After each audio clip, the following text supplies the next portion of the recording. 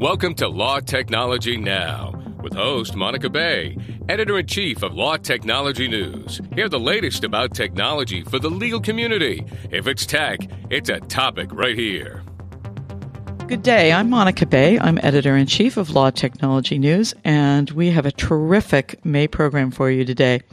My guests today are Melissa Krasno and Nick Ackerman, both of Dorsey & Whitney, and we're going to talk about our cover topic of the issue, which is compliance, and particularly in terms of some of the implications of keeping personal data private.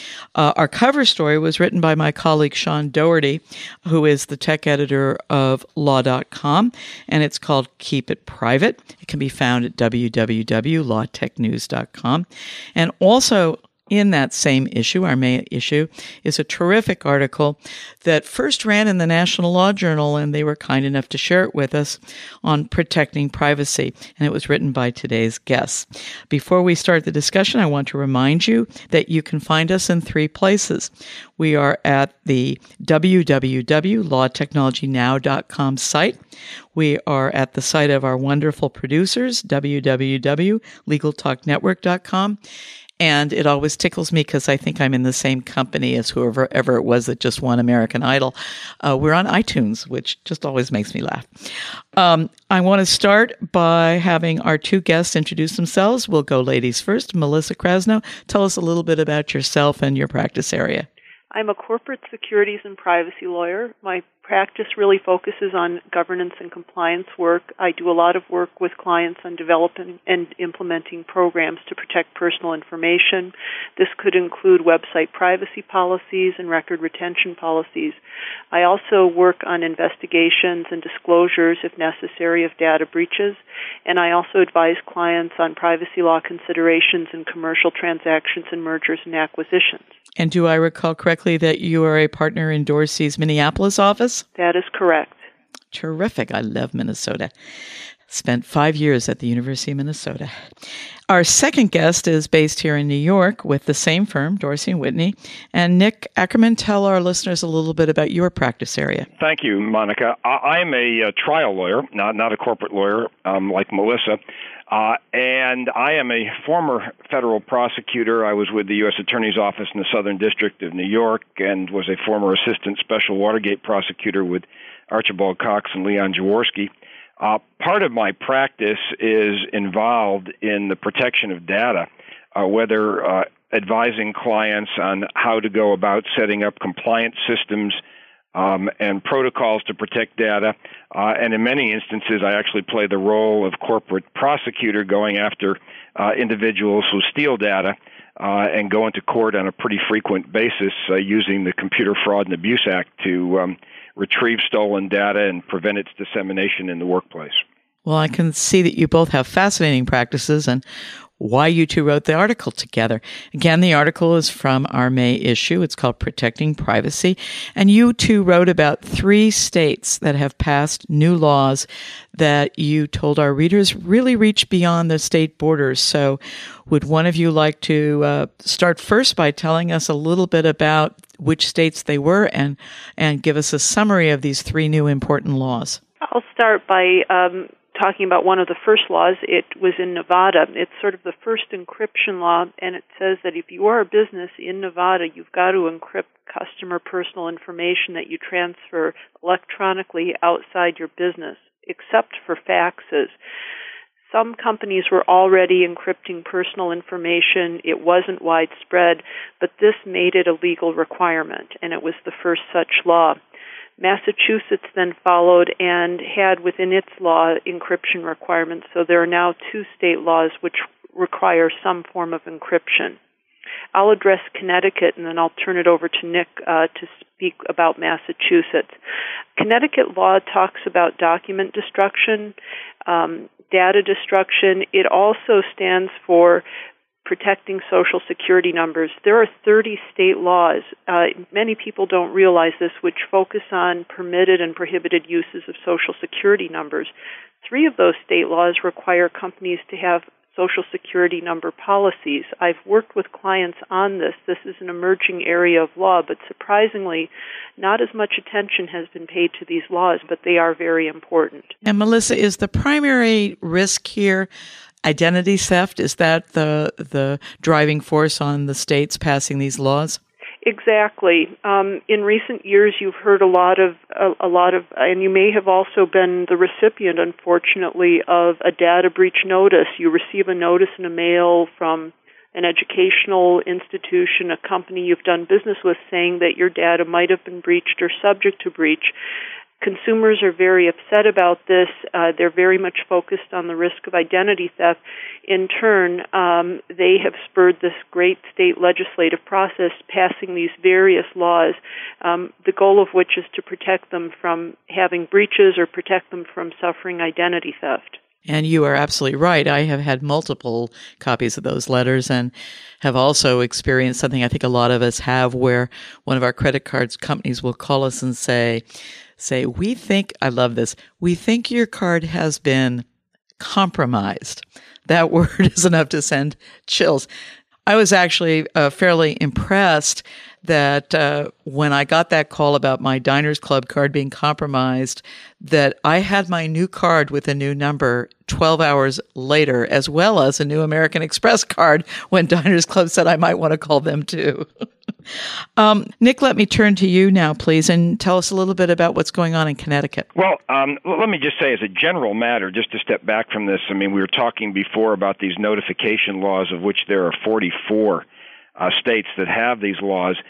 What these three new statutes do with Nevada, Connecticut, and Massachusetts is really now put affirmative obligations on businesses to actually protect data in the first instance.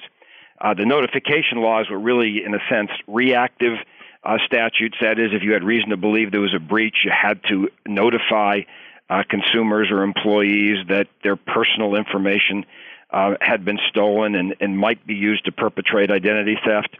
What's different now is that the states now seem to be starting a trend to actually put the affirmative obligations on businesses in the first instance. Nevada with the requirement for encryption to transmit data, Connecticut with the emphasis on Social Security numbers requiring businesses basically to create a privacy protection policy that needs to be published on the web and to protect the confidentiality of and prohibit, unlawful disclosure and limit access to Social Security numbers, which is a big emphasis.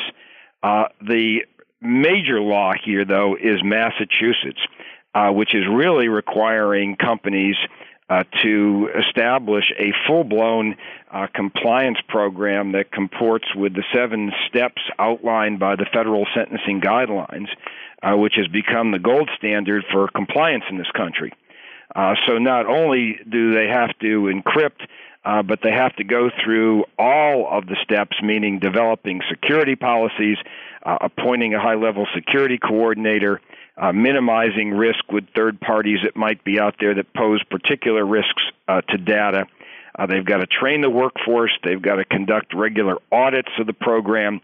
They have to make sure that these policies aren't just something that sit in the desk but have to be enforced. And they have to respond to incidents with real consequences, actually encouraging employees to report violations and taking responsive and remedial action when necessary. Nick, what's the most challenging of these 7 new requirements? I think it's kind of the combination. I mean, part of the problem is that a lot of small businesses in Massachusetts are complaining that they're being required to really kind of set up a huge program, and with the economic situation being such as it is, there's a lot of grousing going on about this right now.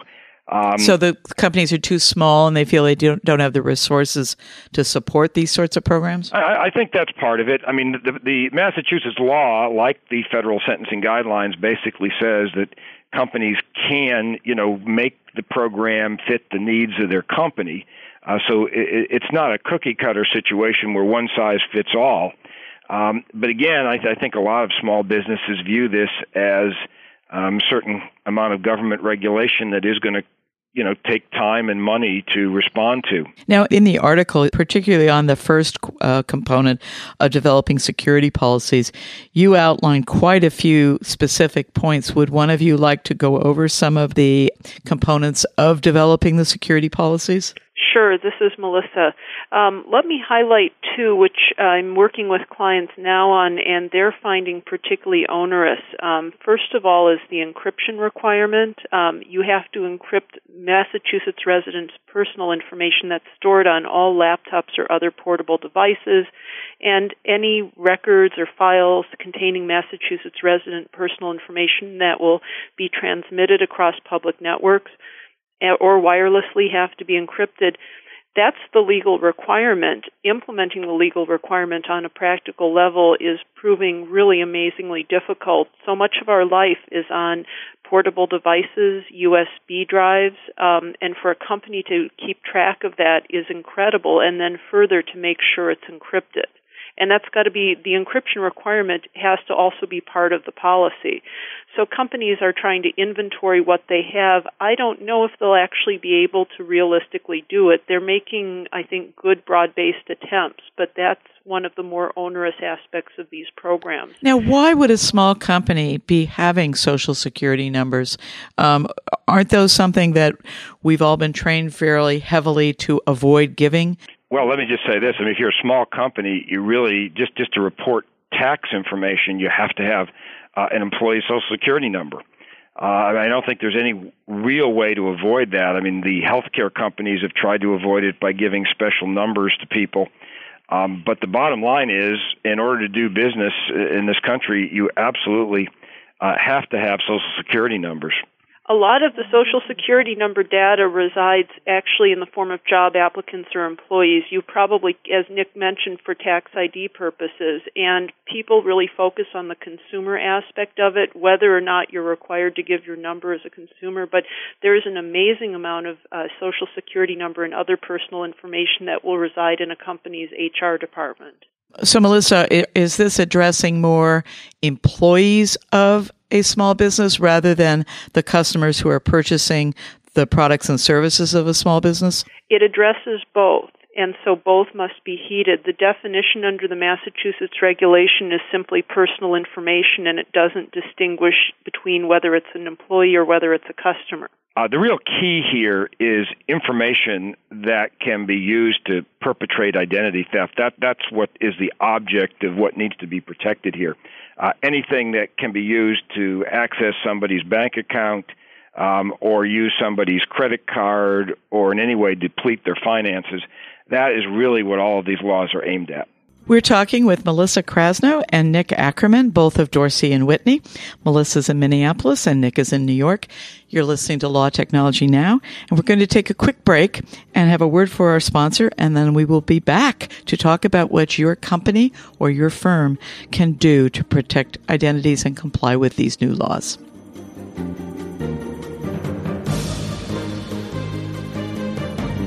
Legal Talk Network has been producing award-winning legal podcasts since 2005.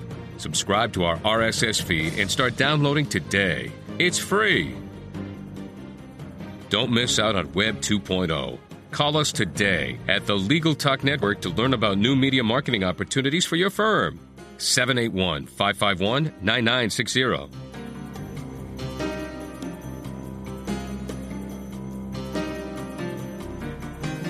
Hi, we are back, and you're listening to Law Technology Now. We have two fantastic guests today. They are both partners at Dorsey and Whitney. Melissa Krasno is in the Minneapolis office, and Nick Ackerman here in New York, where we are taping Law Technology Now today.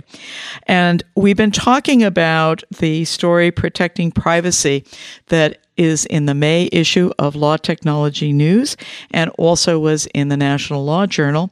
Obviously, we both thought it was a fantastic article and that you would want to know about it. And the focus of the article are 3 states that have passed new laws to protect consumer privacy about electronic transmittal of personal data and the ramifications. Can you tell us what we've been talking about, how the companies can comply with these new regulations and some of the challenges. But what in your roles as advisors and lawyers would you recommend be the strategies and perhaps the place to start for these companies? What are the key things they need to do? Melissa, you want to take the first shot at that? I think it's for the entity to realize, this will sound funny, for the entity to realize that it is subject to these laws. This is a trend of state laws which could apply beyond state boundaries. Massachusetts is really the most onerous example. If you are a company, say, in Minnesota or in New York, and you happen to possess the personal information of a Massachusetts resident, presumably you're covered by this. So a lot of companies that aren't regulated by a different regulator are kind of surprised that they have to comply. So I think the first level is awareness. And then the second level is working with an attorney or in the company examining what the specific requirements are. There isn't such a one-size-fits-all policy. It really will need to be tailored to the individual circumstances of the company. Massachusetts is also very unique. It says you have to have a written policy. It is very particular about what the policy must contain. Other laws are drafted in a broader way, which enable the company to be more flexible in how it complies. This is really specific. So I work with clients in focusing on the specific legal requirements, and then we develop strategies and approaches how they realistically can comply within the confines of their company with these requirements. And we're in the beginning processes. I'd say some companies are aware, others are not. They will become increasingly aware as the compliance deadline of January 1st, 2010 approaches. And Nick, you and Melissa in your article suggest that these three new laws may be the start of a trend that you say away from passive regulation by the states to protect individual information and to go to stricter requirements when they are breached. What do you see going forward are going to be increasing trends in terms of the regulation end of this? Well, I think one of the obvious trends here is this encryption issue. It's required now by the Massachusetts statute. It's required by the Nevada law. There are laws pending in other jurisdictions now. In Michigan, in Washington, there are laws requiring businesses to encrypt stored personal data. In fact, under the Michigan bill, it would be a misdemeanor with a 30-day maximum prison sentence and a $1,000 fine if you do not encrypt and follow the statute. And just recently, under the 2009 stimulus package that was passed by Congress, the HITECH Act in the arena of healthcare with HIPAA is going to require healthcare providers, hospitals, and others to encrypt data. And what's really interesting here is that they're all requiring companies to encrypt at the really the key, the standard, the state of art at the time that they do it. So what they're asking companies to do is really keep abreast of encryption and to use what is the state of the art, all of which is a moving target. What's the state of art last week may not be the state of art next week. So I think this is one area that I think people have to keep their eyes on. Now, we just have a few more minutes, and I'm going to give each of you a final question, which is, what do you think is the number one most important piece of advice you would give to a company that knocked on your door and wanted help today? Let's start with you, Melissa. I guess that would be good that they knocked on my door and asked to figure out how to comply with this. I guess the most one of the most difficult aspects of this program, which I'd ask them to examine, would be how they would be working with their third-party service providers to determine whether they're capable of protecting personal information, and then working also with their IT department internally to determine whether they could satisfy the various security system requirements under the Massachusetts law. And Nick, how about you? Yeah, I think one of the most important things for companies to look at right now is in terms of their overall data protection. It's not just an issue relating to personal data that can be used to perpetrate identity theft. We have a major problem out there now with competitively sensitive data being stolen from companies. With the economic crisis and recession and with layoffs, we're finding now that many employees who are leaving are taking data with them in order to increase their chances of being hired by competitors or to start their own businesses. And it seems to me that if you're going to get into a data protection program, you really have to look at it as a comprehensive data protection program that includes both the personal information and the competitively sensitive information, because for not much extra cost, you can really protect yourself and protect your business by putting in place one of these programs. In fact, we just recently, in I believe it was our April issue, had an article on exactly that, a concern called Watch the Door, where we discussed how with all the layoffs and the restructuring of companies, that if you're not careful, it's very, very easy for important information to go either get accidentally destroyed when it's subject to a legal hold, or walk out the door, as you suggested, with someone who could make good use of it. Boy, we could have spent 3 hours, if not more, on this topic. You guys are absolutely terrific. I want to thank our two guests. We've been speaking with Melissa Krasno and with Nick Ackerman, both partners at Dorsey and Whitney. And this has been Law Technology Now. A few thank yous and a few housekeepings before we close. I want to remind you that you can hear this on 3 places. www.lawtechnologynow.com, or from the Legal Talk Network, which is www.legaltalknetwork.com, the iTunes podcast library. Special thanks, as always, go out to Law.com's Jill Winwer and David Jasper, and from Legal Talk Network, Lou Ann Reeb, Scott Hess, Mike Hockman, and Kate Kenny. This is Monica Bay, and you've been listening to Law Technology Now. Law Technology Now is produced by the broadcast professionals at the Legal Talk Network. Thanks for listening. Join Monica Bay for next month's podcast on the technology issues affecting the legal profession today.